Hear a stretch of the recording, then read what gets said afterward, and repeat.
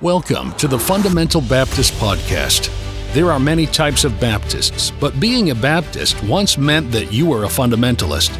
Over the years, many Baptists have strayed from the fundamentals and thus attack those who remain true to the faith. This podcast will address the issues surrounding what it means to be a fundamental Baptist. Somebody said, Brother House, fundamentalists are changing, aren't they? No, fundamentalists don't change.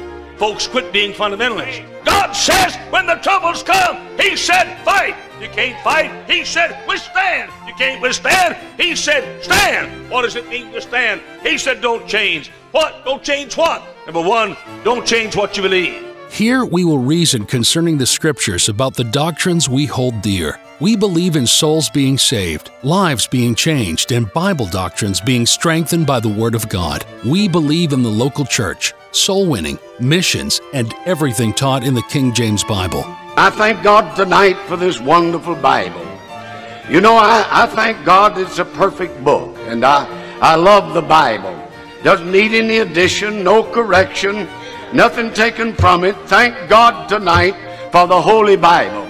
I like it just like it is. We are not ashamed of being fundamental Baptists, and we want to encourage others to remain true to the Bible, their Baptist heritage, and to not change what they have been given. You just stick with the book. You can't beat this book. Why does every generation feel that we got to change it just a little bit because our daddy did it like this and our granddaddy did it like that, and let's change it just a little bit. You change it, and things that are different are not the same. The same commit thou to faithful men. Thank you for joining us in our discussion of what it means to be a fundamental Baptist. Hello and welcome, David Baker. Welcome to the Fundamental Baptist Podcast. Hey, we're glad that you're here. And we have been talking for a couple weeks about Calvinism.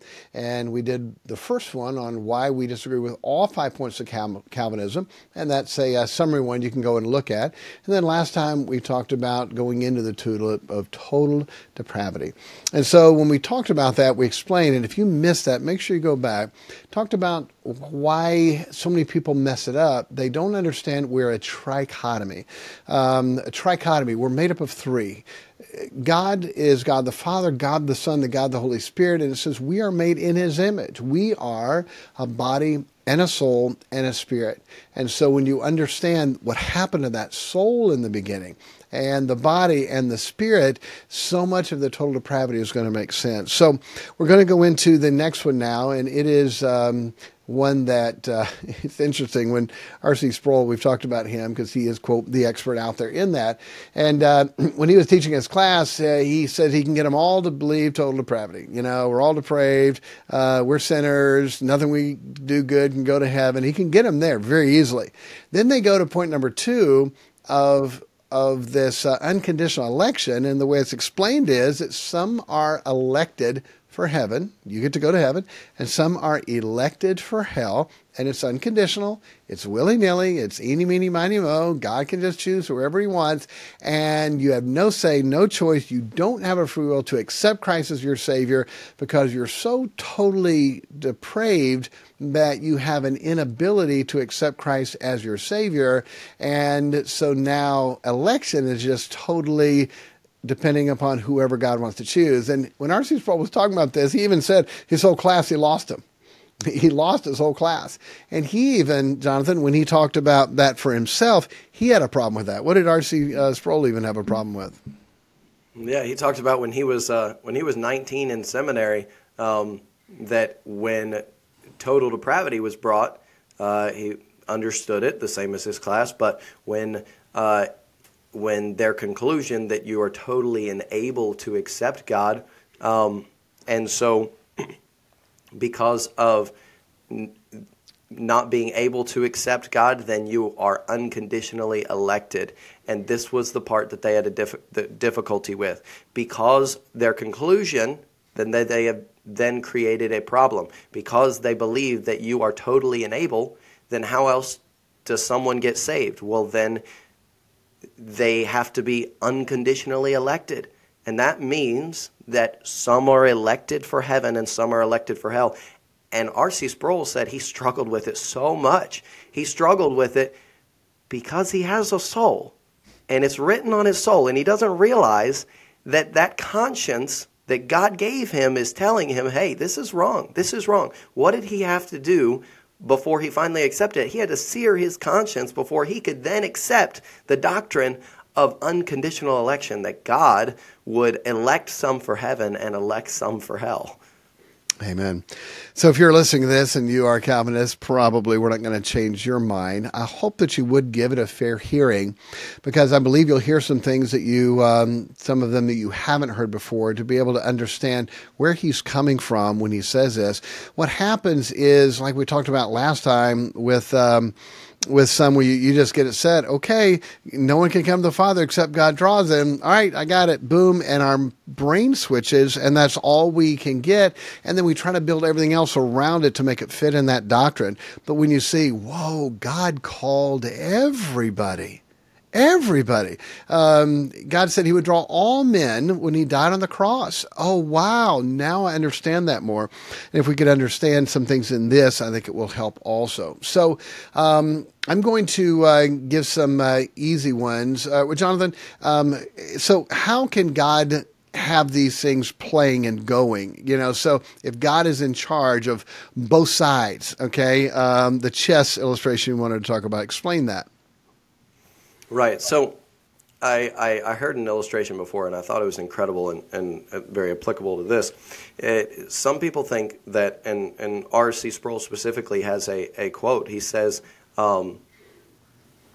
if there is one single molecule in this universe running around loose, totally free of God's sovereignty, then we have no guarantee that a single promise of God will ever be fulfilled.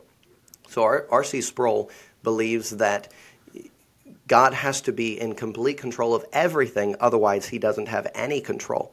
And I heard this illustration for it, and it says, well, what if you were at a park, and the parks you see where they've got like chess boards out there, and this guy, you watch him, and he moves a chess piece, and then he rotates the board to the other side, and then he moves that side, and then he rotates it again, and he moves that side, and somebody asked him and says, why are you playing both sides? And he says, well, this is the only way to determine the outcome. You're like, oh, well, I guess that makes sense. And then you walk down a little way further, and there is a guy hopping between 10 different games at one time and playing the 10 best chess masters of the world and schooling them all at the same time, just moving board to board and board to board, moving chess pieces and winning. Which one is more sovereign over that chessboard? The one who has to move both pieces, or the one who, it doesn't matter what piece you move, he's going to win? And that's the God I believe we serve. It doesn't matter what Satan throws at him, because God's going to win. He knows and he plans for everything. It doesn't matter what piece of chess that Satan moves. And even at the cross, Satan was like, I've got you. And God says, I have another life. You didn't see this one coming. And so it doesn't matter what chess piece Satan moves, God is sovereign, not because he controls both sides, but because he's bigger than that. He's bigger than the chessboard itself. Amen. So in R.C. Sproul explaining this, and they have their tulip, so this is the U, unconditional election, but he always tweaks it a little bit and changes it. So how does he go into that, Jonathan? Right, and so that is what he calls it then is sovereign election, and that's why his quote there, if there was one molecule that was outside of God's control. So he believes that God has to be in full control of everyone who gets saved or everybody who goes to hell, so he has control over the whole board, and he has sovereign election, meaning God chooses the ones who go to heaven and the ones who go to hell. It's amazing that we can't just say, God's sovereign, God can do whatever God wants to do. He is all powerful. All power is given him in heaven and earth. And so because I do have all power, I give to people their free will to be able to do what they choose to do, and I give them choices. I don't know why that is so hard for people to have and to get, and where they say, God's sovereign. Yes, he is. He's all powerful. He can do whatever he wants, and here's what God chose to do. Give people a free will so they can accept him or reject him. That's from the beginning of the Garden of Eden. You couldn't you couldn't have a free will if there wasn't a choice to do something wrong. So God had to allow that tree of knowledge of good and evil. So they had a choice from the very beginning. The first part of man, he had a choice to choose God or to reject what God said. And that choice is all the way through. So I'm going to go through a couple simple ones. And these, most of the time, people just quote half of them, and when they quote the full one, it doesn't mean what they say it means. It's amazing how many times I don't think that means what you think it means, and because you keep reading and they see that. So John 15:16, it says, "Ye have not chosen me, but I have chosen you and ordained you." There it is. See, you didn't choose me, I chose you. Wait, ordained you, comma, that you should go forth, that you should go and bring forth fruit, and that your fruit should remain, that whatsoever you shall ask in my Father's name, he may give it you. It is not saying some of you are chosen for heaven and some of you are chosen for hell. How in the world can you get that by quoting the whole verse? If you quote half of a verse, absolutely, you can make it mean whatever you want. God said he chose us that we would what? Go and bring forth fruit. Again, I ask, okay, if the only people that are saved are the ones that bring forth fruit, then there are a whole bunch of Calvinists that are never going to be in heaven, okay, because they're not bringing forth fruit. That's what that is talking about. So another one that is very simple and about the same thing, Romans 8:29, "For whom he did foreknow, he also did predestinate." There it is. God foreknew them, and God predestinated. And it's amazing how we fill it in the way we want it to be. God predestinated us for heaven, and God predestinated some for hell. It's amazing how we add that in. And you understand that's less than half the verse. Here it is, Romans 8:29. "For whom he did foreknow, he also did predestinate to be conformed to the image of his Son, that he might be the firstborn among many brethren." And so we understand this. Jesus is the only one today who has a glorified body. He was the firstborn. He, when he rose from the dead, has a glorified body now. And that's why they knew who Jesus was by his soul, by his words when he said, Mary, or when he walked by the way and when he broke the bread. Oh, you're Jesus. Things that he did, but they didn't know him by the way he looked. His visage, he didn't look like Jesus. But the things he did, they saw and recognized him when he called his name. And so when he called their name, and so what did he do? He predestinated us to be conformed to the image of his Son, meaning one day, if you're saved, then you and I are going to have a glorified body and we're going to be like him, for we will see him as he is. Now we see through a glass darkly, but then face to face. We're going to have a glorified body like Jesus has. So when it says he predestinated us not to be saved, he predestinated us what? To be conformed to the image of his Son. Anyway, very simple. It's amazing to me, the scholars and intellectual, and Jonathan, when we talked about this in the beginning, like, okay, are we going to be blown away by this? And then you look and see what they take and what they use and what they believe. It's like, are you kidding me? A half of a verse out of context, and this is what you're basing your salvation on? It is... If it wasn't so sad, it would be laughable. If it's just an intellectual debate, then you would just laugh. Really? That's the verse you're taking? Anything that has in it, there's so few verses, anything that has in it election or foreknowledge or predestined, then it's got to be Calvinism because you don't have much. But most of the ones, when you read the whole verse, you can't get that at all. All right? So the other big one, and by the way, if you saw this, it's part 1, and we knew from the beginning when we got into this, like, okay, to answer all the forgive me, junk and garbage, kindly trying to say, for all the stuff they get into and try to twist and change, we're going to need more than one podcast to do this in. And so, but this one is such a big one. We want to take a lot of time on that and make sure you understand it and go back to, quote, the original. Ready? Go back to the scriptures. Go back to the Old Testament and explain what this is talking about, because if you don't get that, you're going to miss so much of this. So, Jonathan, here we go. Jacob have I loved, but Esau have I hated. So there it is. It's just chosen. Unconditional from the womb. He just chose them because he wanted to love one and hate the other, and there's nothing he can do. So what do we, by the way, it's interesting, tell this to a 10-year-old kid, what's their question going to be? But wait, I thought God loved everybody. For God so loved the world. How do you get by with for God so loved the world, but yet God hated Esau. How do you get by with that? The way they teach it, you can't. Biblically, when you understand context, absolutely you can. So, Jonathan, take off and help us with this. Yeah, so like what you just said, I think it's very important to take this scripture and define it not based on, you don't define the whole scripture based on this chapter, you just define this chapter based on the whole scripture. And the rest of the scripture would contradict with the conclusion that they've come to with this. Now, looking at it, I do understand the difficulty with it if you just read this, and that is the problem. A lot of it seems sort of wordy, and so I find myself, and as I read it, I go, okay, don't understand, maybe this isn't applicable to me, and then something jumps out at you that's like that catchy thing, and you're like, whoa, where am I at? And you have no idea, and then you go back and redefine all the previous verses based on that one that you came to.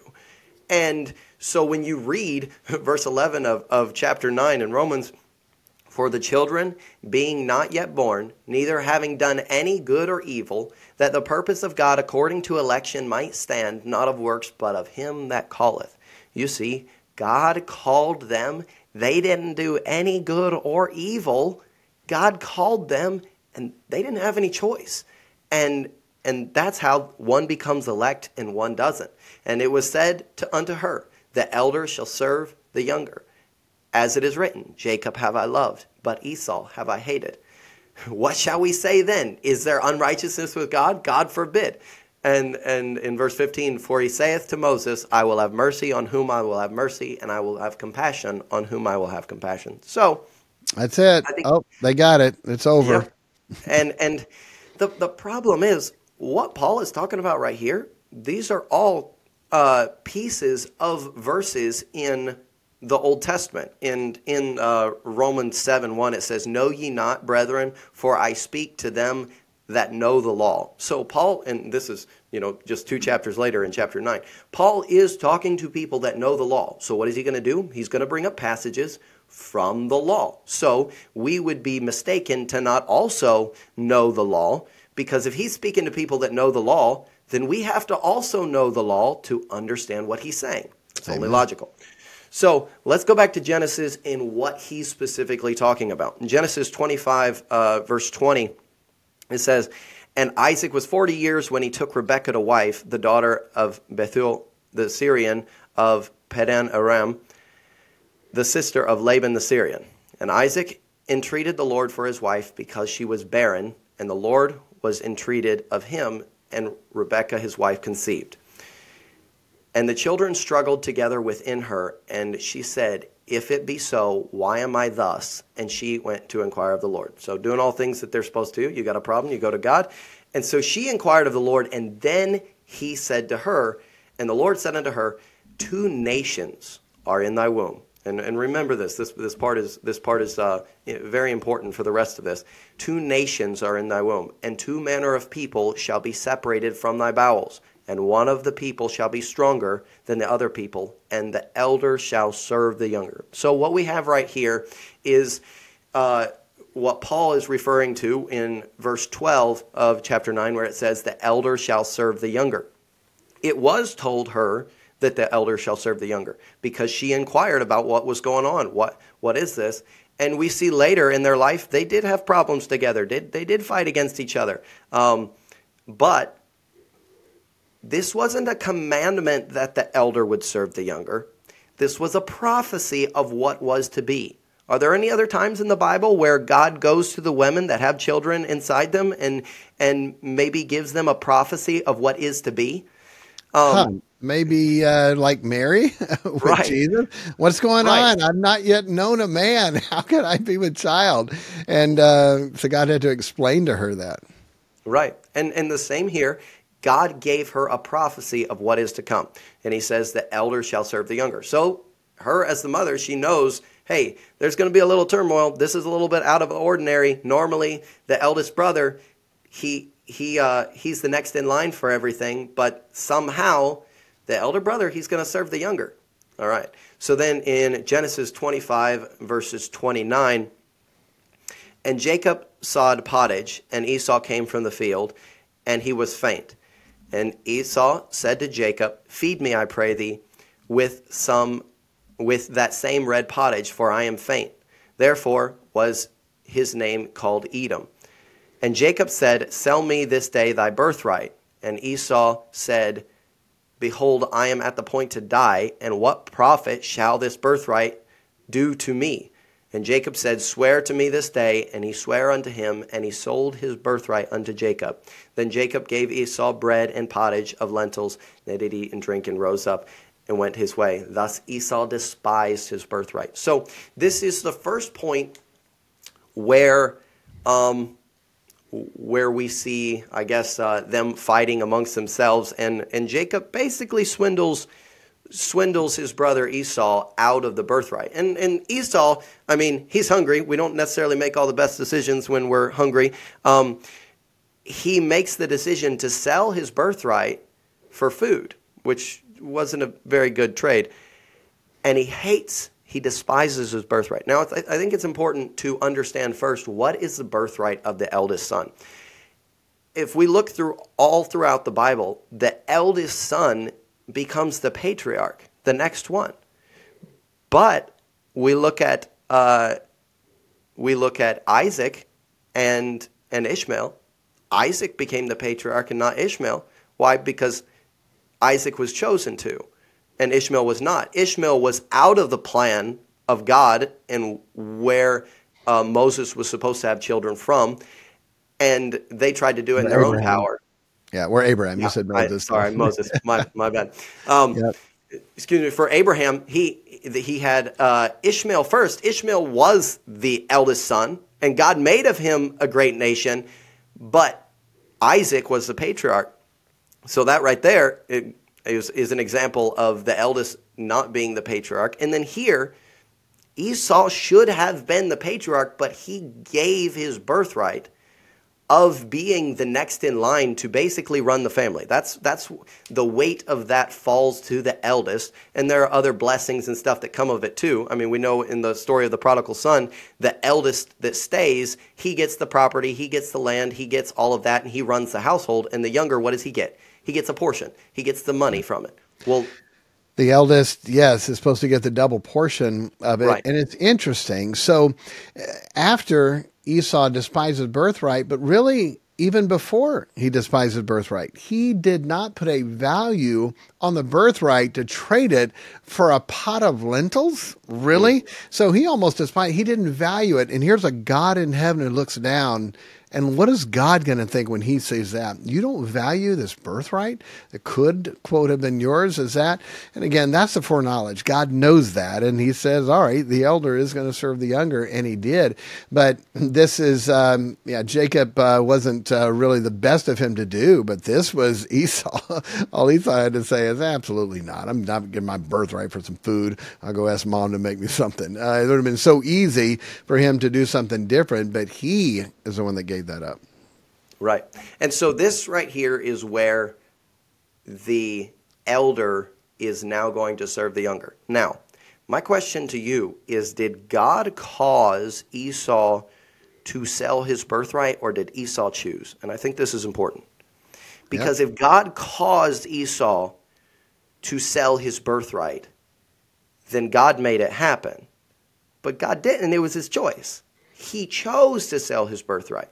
So when God told Rebekah that the elder would serve the younger, that was a prophecy, not a commandment. Yeah. God was not telling the elder that he had to relinquish his right as the elder brother. No, he chose to do that. Then later on, and we know the story, but Jacob then deceives him again, and because of his mother, he goes in and he steals the blessing.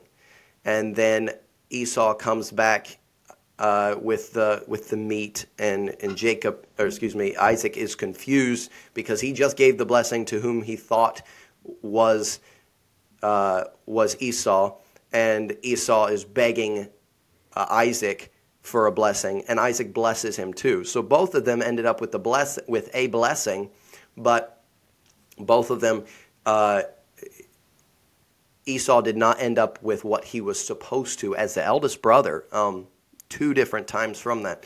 So in Romans, did God choose one over the other? I think there's a yes and no to this. Let's go to Malachi 1. Malachi 1, and the burden of the word of the Lord to Israel by Malachi. I have loved you, saith the Lord. Yet ye say, wherein hast thou loved us? Was not Esau Jacob's brother, saith the Lord? Yet I loved Jacob, and I hated Esau, and laid his mountains and his heritage to waste for the dragons of the wilderness. Whereas Edom saith, we are impoverished, but we will return and build the desolate places. Thus saith the Lord of hosts, they shall build, but I will throw down, and they shall call them the border of wickedness, and the people against whom the Lord hath indignation forever. So it was not told in Genesis that he loved Jacob or Esau. And both Jacob and Esau were blessed. When Jacob blesses them, where does he think these blessings come from? These are from God, right?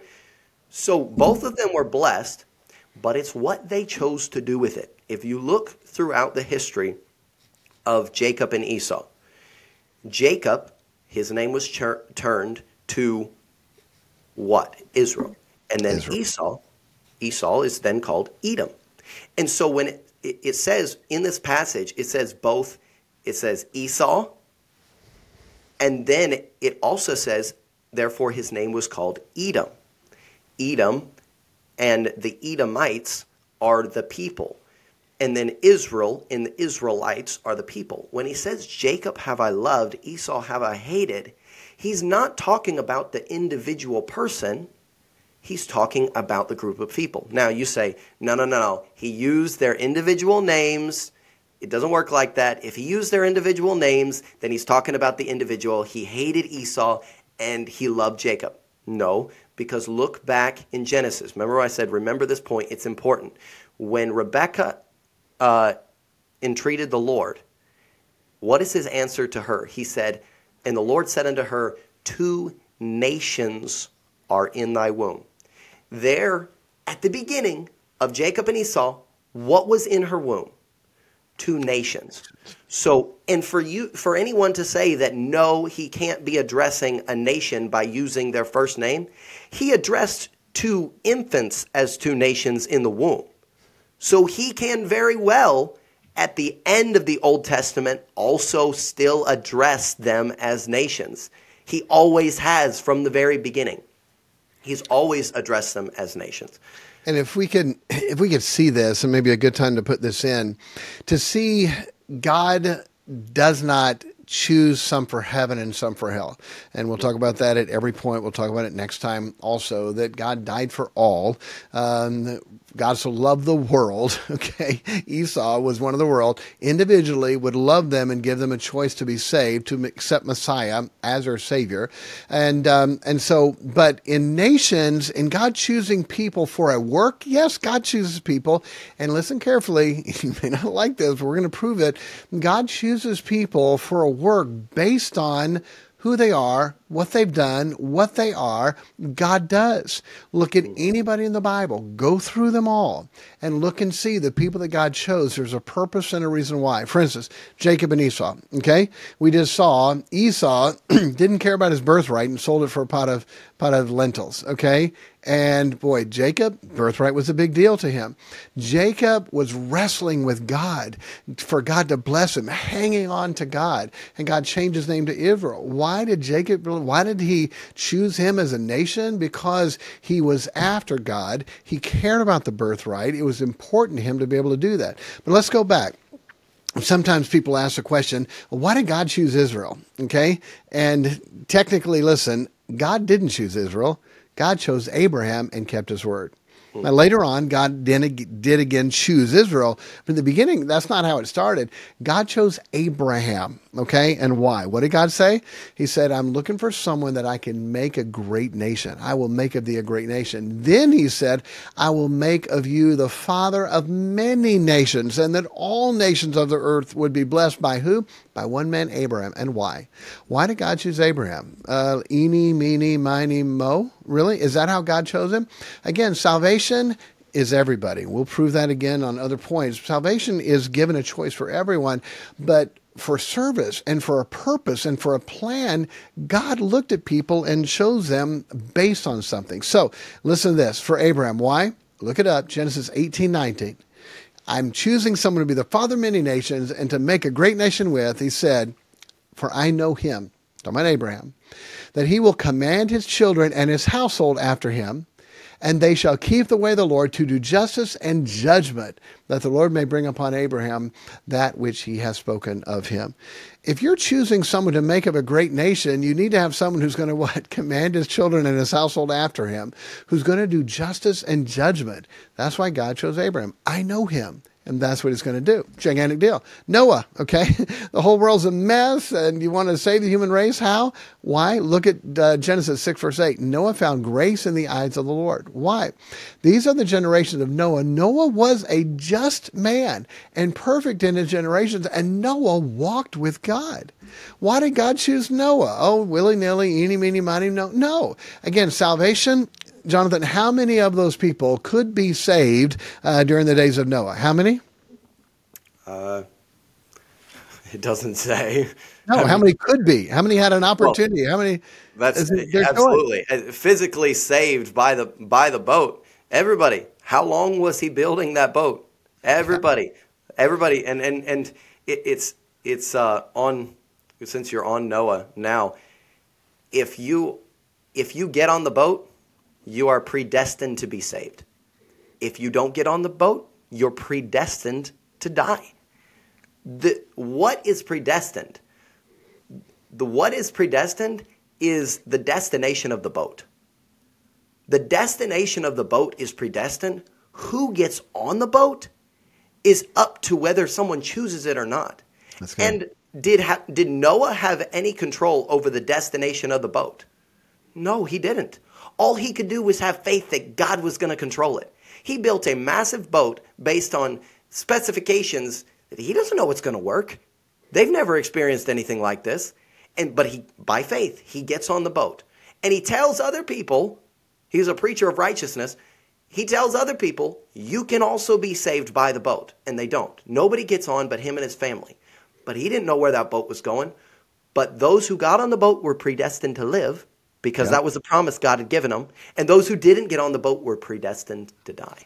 And that's a great way. And as we know, the ark was Christ, and God closed them in. And the Bible says Noah was a preacher of righteousness for 120 years. 120 years preaching what? Okay, there's a flood coming, Messiah to be saved, a preacher of righteousness. That's Jesus Christ. So they could be saved. They chose not to be saved. But God chose Noah. Why? Because he was a just man, perfect man, and he walked with God. Okay? And again, keep on looking. Moses. Why did God choose Moses? He was very meek above all men which were upon the face of the earth. Numbers 12. Why did God choose David? Okay? Because of his stature? His height? No, because God knew his heart. He's going to stand for me. He said David was a man after my own heart. He had the courage to fight a lion and a bear and Goliath. That's why God chose him. And so look at anybody in the Bible, disciples, David, keep on going. Why did God choose him? There's a purpose. Not for salvation. That's open to anybody, a free will and a choice. But for a purpose and a cause, absolutely. From Abraham to Isaac to Jacob, and Esau, why God chose Jacob, the birthright was a big deal to him. And he was going to fight with God to hold on to God. And his name was changed to a prince. And you're going to find that all throughout the Bible when you look at the people that God chose. Absolutely. And so let's go back to, in light of all of that, what we just talked about. We just talked about, went all the way back to when it first mentions, and what Paul was talking about in Genesis, when he prophesied to Rebekah. And then you see it play out.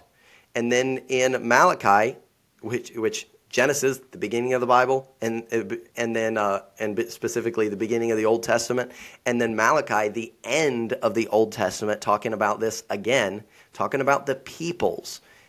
And he loved the people of Israel, Jacob, and he hated the people of Esau, which is Edom, the Edomites. Why did he have those feelings towards them? Because of the direction they went and the choices they made. I mean, if you remember back with when Moses was leading the children out of Egypt, there was one point where he was ready to kill all the children of Israel and start over with Moses. And he didn't. Why didn't he? Because Moses talked him out of it. God will make choices when you don't follow what he has for you. He will, and at times, completely take out a group of people if they're going to go completely against him. But they have the choice to go against him. But anyhow, so then they were chosen, but what were they chosen for? We just went over this, but they weren't chosen unto salvation. Will all the children of Israel be saved? When we get to the end, it's like, okay, they were trusting in their works to go to heaven because they were trusting in the law. They were counting their steps every day, but they were trusting in the law. So will they go to heaven because they were children of Israel and they were chosen? Or will they go to hell? Well, if that's true, then why would they go to hell? They're chosen. Well, because it wasn't saying they were chosen for heaven. They were chosen for a different purpose. Not every time things talked about as the chosen, that doesn't mean that they were chosen for heaven. They were chosen for different purposes. You just went through that with all those people. They weren't chosen for heaven. Everybody can accept Christ, but they were chosen for something. So we'll look at this, and let's reread verse 11 of Romans 9. For the children being not yet born, neither having done any good or evil, that the purpose of God according to election might stand, not of works, but of him that calleth. So God called Jacob for what purpose? Well, that's interesting.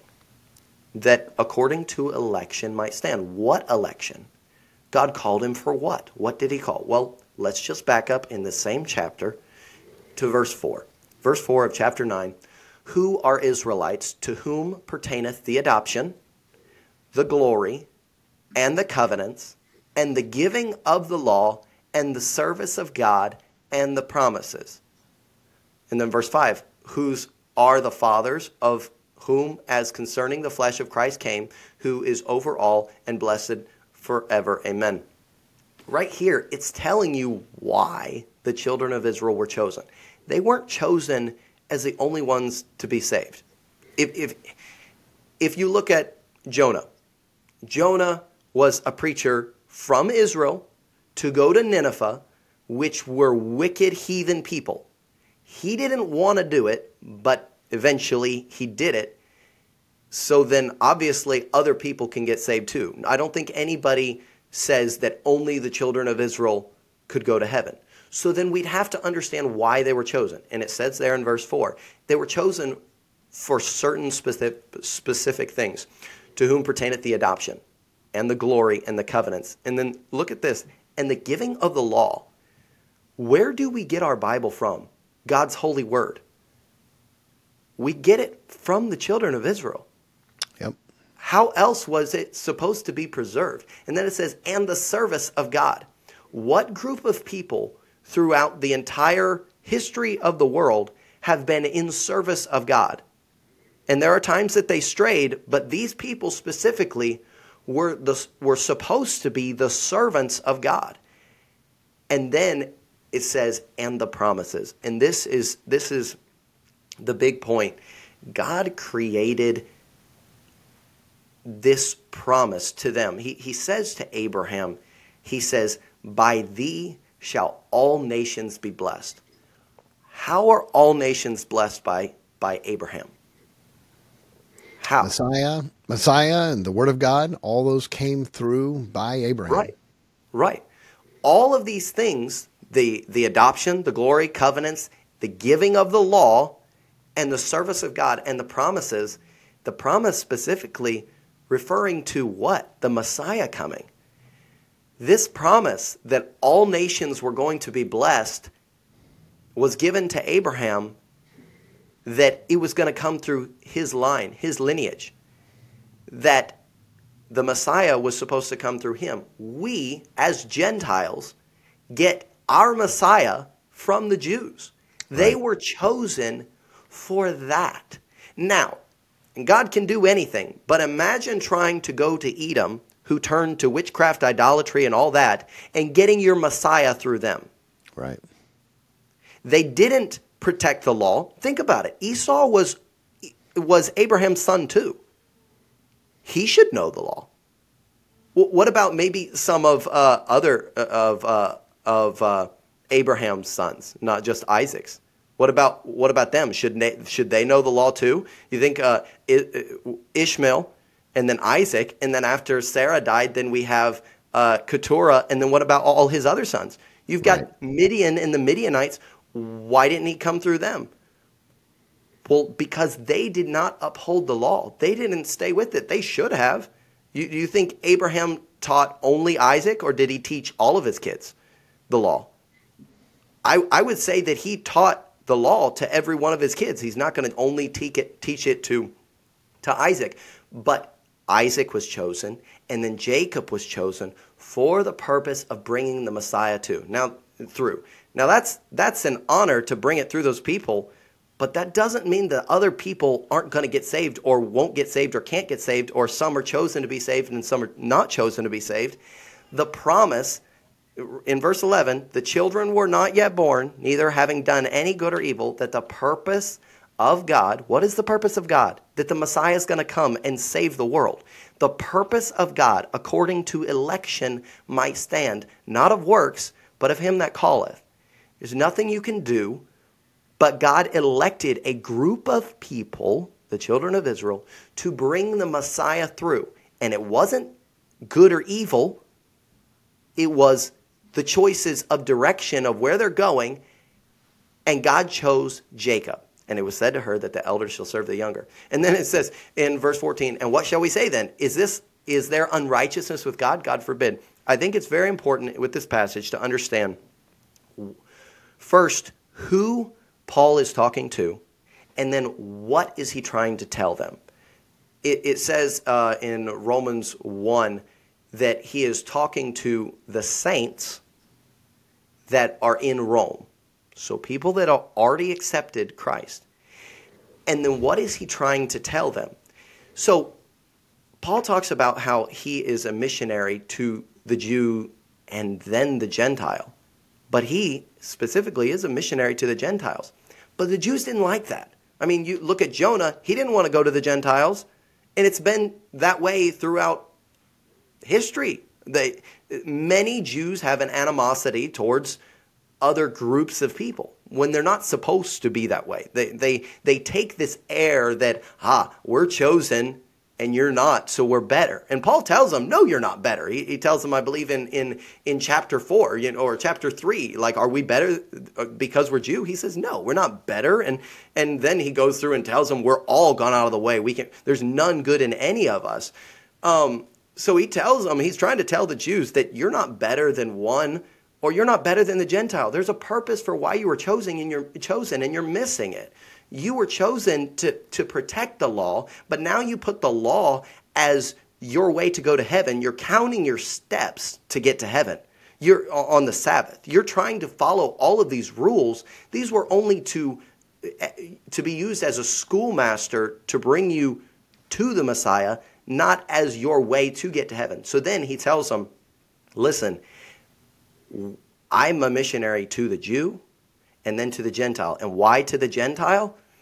Because the Jew rejected it. And then they say, you can't do this. We're the Jews. We're the chosen. And he says, God can do whatever he wants. Basically, that's what it comes down to. That's what he's trying to tell them. God chose you. How did he choose Abraham? Because Abraham was a servant and Abraham was righteous. And so he chose Abraham for this purpose. And he says, and I can choose the Gentiles because they're willing to accept me the same way Abraham was. And the Jews aren't. And so he's trying to tell the Jews that, listen, it is just for God to then go to the Jews with this, go to the Gentiles with this same promise. That they can now take the law and they can go to the rest of the world. Because anybody could always get saved if they accepted him. But what is he promising now, and why is he struggling with the Jews? Specifically, he was constantly having a hard time preaching to the Jews, and they didn't accept it. But now, I'm going to the Gentiles because the Jews won't accept it. So the simplicity of this, and by the way, I would encourage you to go read Romans 9 and understanding it's talking about two nations. Interesting, when we were listening to R.C. Sproul on this, he said, yeah, I had such a problem with unconditional election, okay? and all of his students in the classes have all had a problem with that. Why? Because it goes totally against your soul. It goes totally against the Holy Spirit. If you're saved, that's just not right. They had a problem with that. And he said, when I looked up and studied, I saw some people taught, this is talking about two nations of Jacob and Esau, two nations, but obviously that can't be true because he used individual names, so it always comes back to the individual names. But what a great truth. Go back to the original names in the beginning. What's going on inside of me? Two nations. Two nations. When you understand that, oh, wow, it's two nations. And Malachi, when Jesus said, Jacob have I loved, Esau have I hated, when was that? It wasn't Genesis, that was Malachi. Talk about the nations of Jacob, Israel, and the nations of Esau, Edom. Look and see what the Edomites went into. Interesting when you brought up Keturah, because she had so many other kids. Abraham took a wife, her name was Keturah, and she bare him Zimram and Jokshan and Medan and Midian and Ikshak and Shuhan. And then Jokshan begat and Midian begat. And by the way, and Jonathan, you said the law, and I know you didn't mean that because the law wasn't given till Moses, but what Abraham had, the righteousness, the gospel was preached unto Abraham. Okay, the Bible says that. And the lamb and Isaac and the ram caught in the thicket, God will provide himself a lamb. Did he teach that just to Isaac?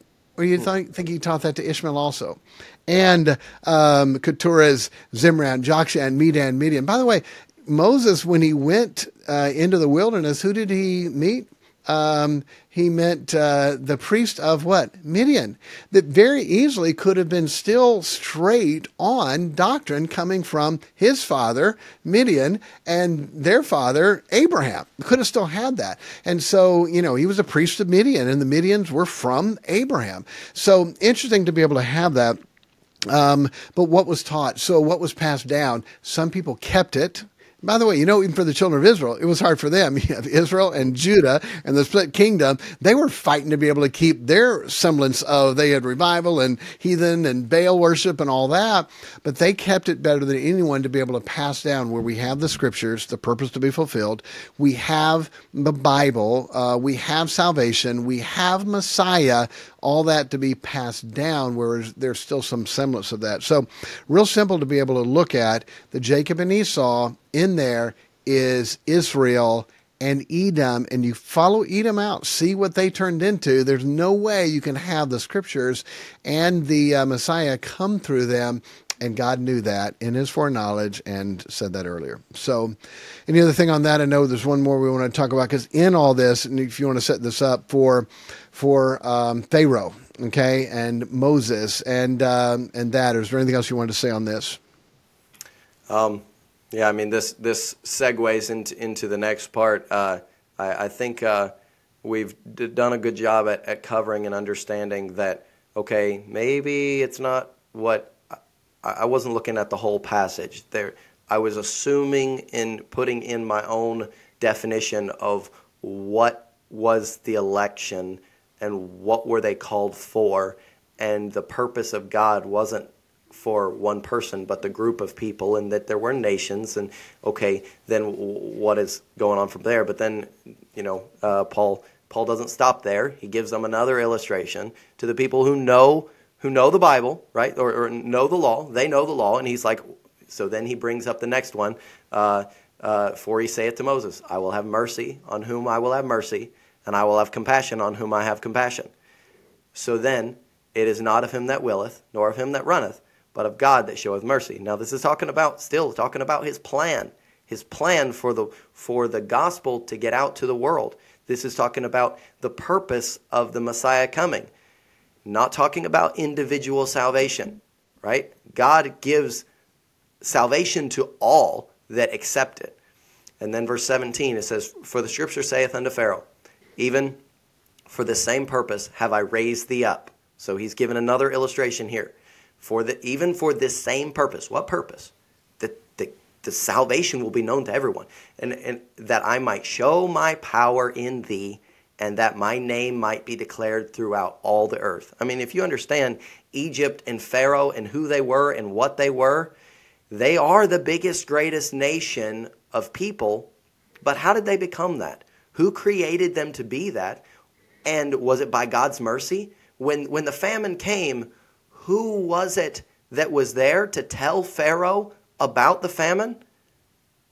That was Joseph. That was of God. So who raised him up?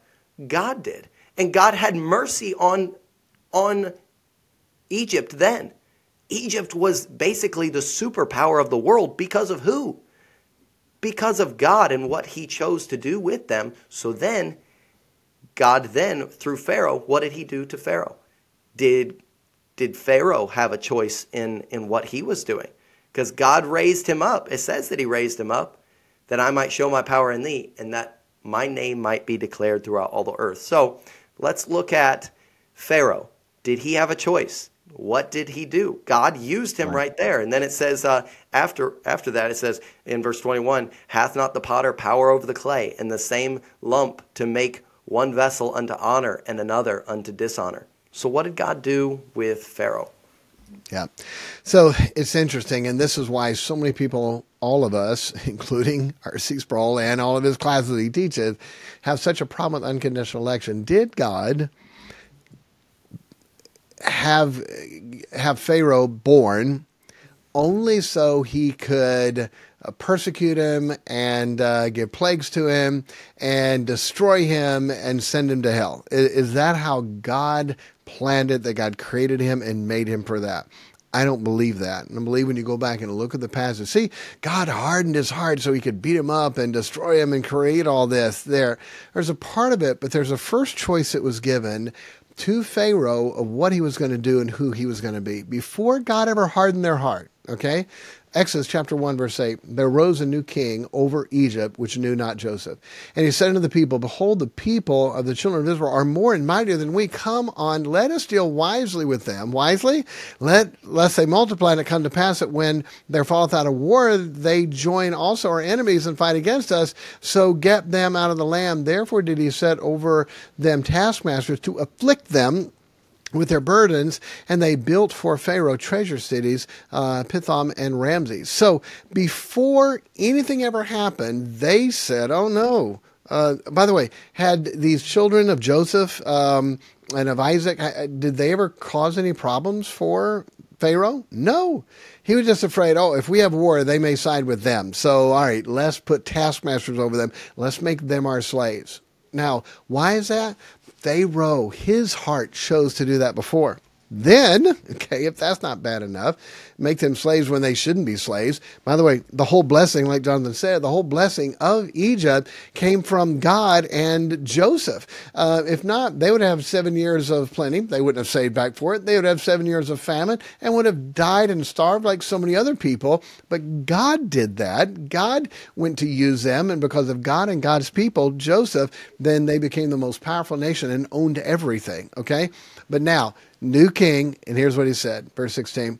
And he said, when ye do the office, talking to the midwives, when you do the office of a midwife to the Hebrew children and see them upon their stools, if it be a son, then ye shall kill him. But if it be a daughter, then she shall live. But the midwives feared God and did not do and did not, as the king of Egypt commanded them, but save the men children alive. How wicked, how vile of a man do you have to be to tell the midwives, here's a woman giving birth to a baby, and as soon as you find out it's a boy, take a knife, stab it, cut its head off, kill it, smother it, strangle it.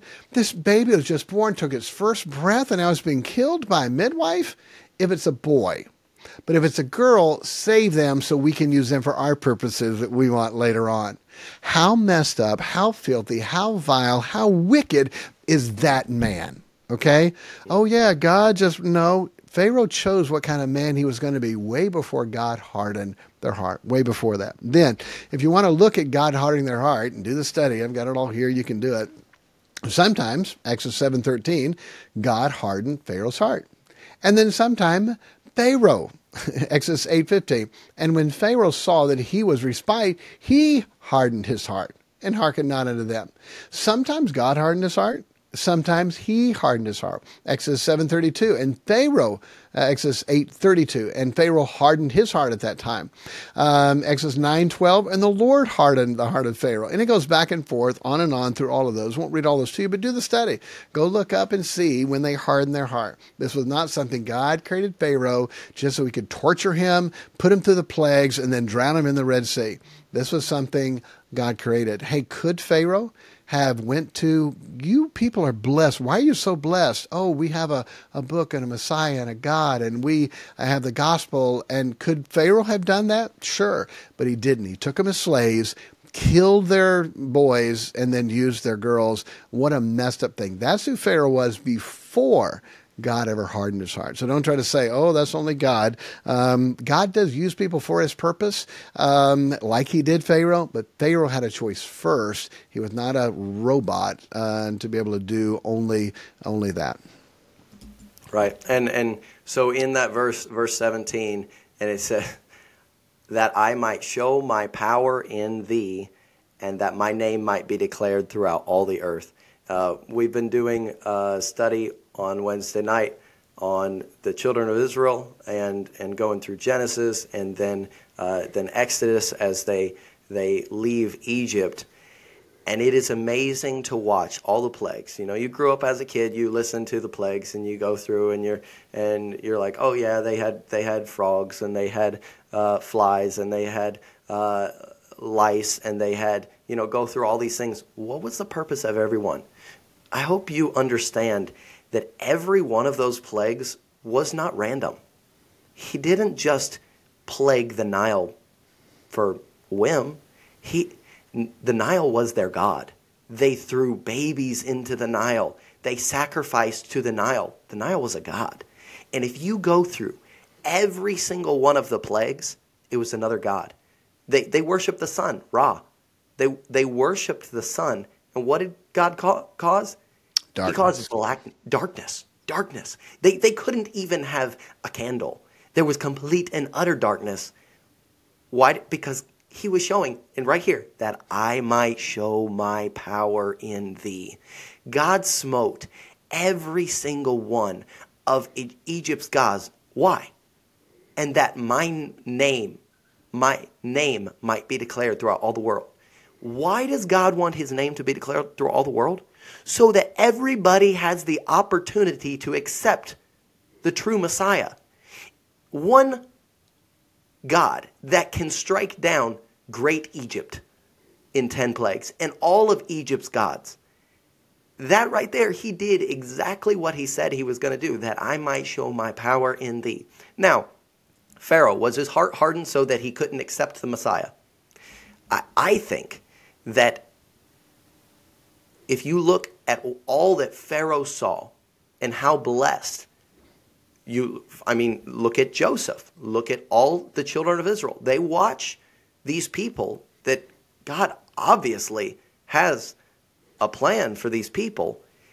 I think that you could very easily say that Pharaoh has heard about their God. He knows about their God, but he doesn't believe in him. He has the choice, but he doesn't choose to believe in him. And then God uses him and says, okay, if you're not going to believe in me, I'll use you then. Right. Now, I'll harden your heart so that other people can believe in me. You chose not to, and I will show you that I am God. And that's what he did, so that his purpose and that the Messiah will be declared.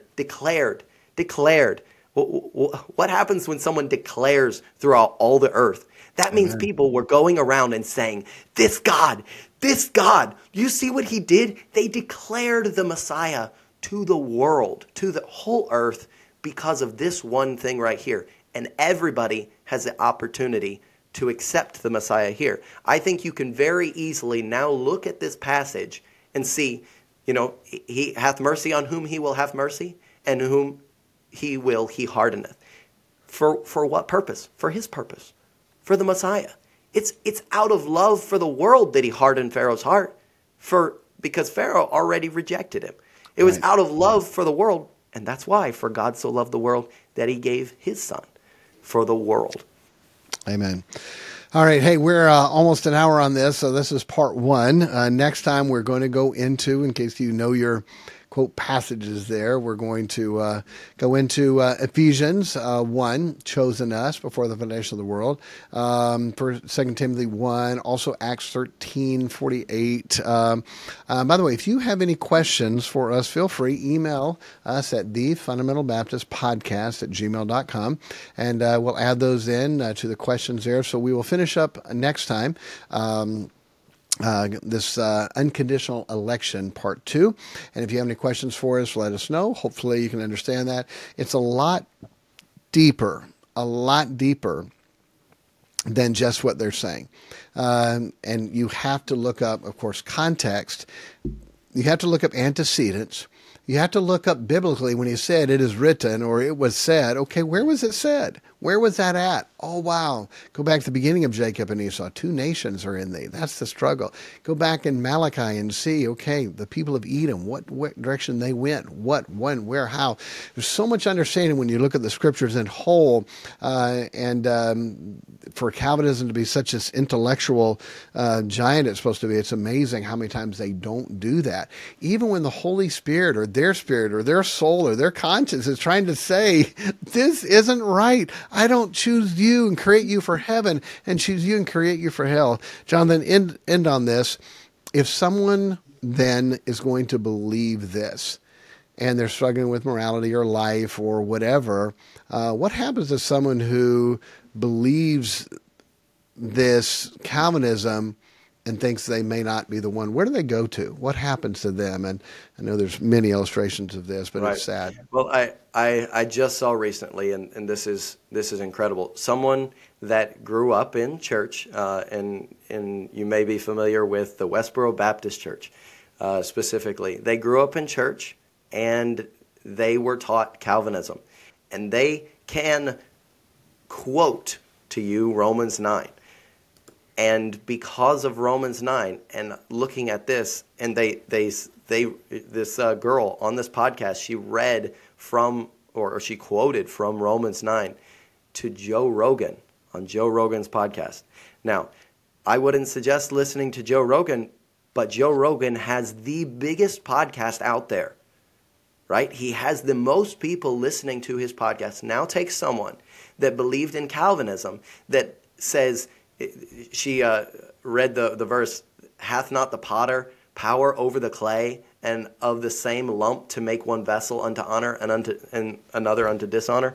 And she had a problem with God choosing some for heaven and choosing some for hell, and you have no choice. And she's telling this to Joe Rogan, and now she's an atheist. And this is the understanding that now Joe Rogan and all of the thousands of, and I don't know his numbers, but of people that listen to his podcast and what they hear of Christianity, that God chooses some to go to heaven and some to burn for eternity. And it has nothing to do with your choice, but only to do with God's election. What happens to a person that believes this? They lead how many other people astray because they don't understand the love of God, and they don't understand this passage that they were chosen, yes, for a purpose, but not unto salvation. It wasn't, I choose you for heaven and I choose you for hell. He chose him. He chose those people, that nation, to bring the Messiah through, to bring all these promises through. And look at what happens to people that go down this road of misunderstanding of the passage. Because I read it and I understand why it's been misinterpreted this way. But I hurt for anybody who's fallen into this because of what happens at the end of it. I understand God loves me, and all I have to do is accept him and his love, and his blood covers all of my sins. But to the other person, they read this and they go, well, maybe I'm just one of those people that was born to burn. What an incredible but horrible way to live, that you just come to the point where you say, if I'm born to burn, then I don't believe in God. Why would I believe in a God that would create me, that he would mold me? It talks about a potter. He created you and then says, okay, now you get to burn for eternity. What sort of God is that? That's not love. That's not love at all. Absolutely. I just looked up the numbers. So for Joe Rogan worldwide, 200 million downloads a month. 200 million downloads a month, the people that listen to him. And what a sad thing when you accept Calvinism and you realize so many times what happens, where people end up at. It's a horrible thing. My first connection ever with Calvinism, I mentioned this on the first one, a girlfriend when I was in grade school, and I preached later on, and she came to hear me, and she said, yeah, I keep struggling with sin and keep falling, so my pastor said, I'm just probably not one of the chosen ones. What a horrible thing. I don't know that she's an atheist, but she has gone on into the world because I'm just not one of the chosen, so why should I try? What a horrible, horrible doctrine. It's not biblical. It's not godly. God so loved the world. All right, we will pick up here next time, and thank you for listening. If you've got a question again, email us, thefundamentalbaptistpodcast@gmail.com. God bless you. We'll talk to you then. Goodbye.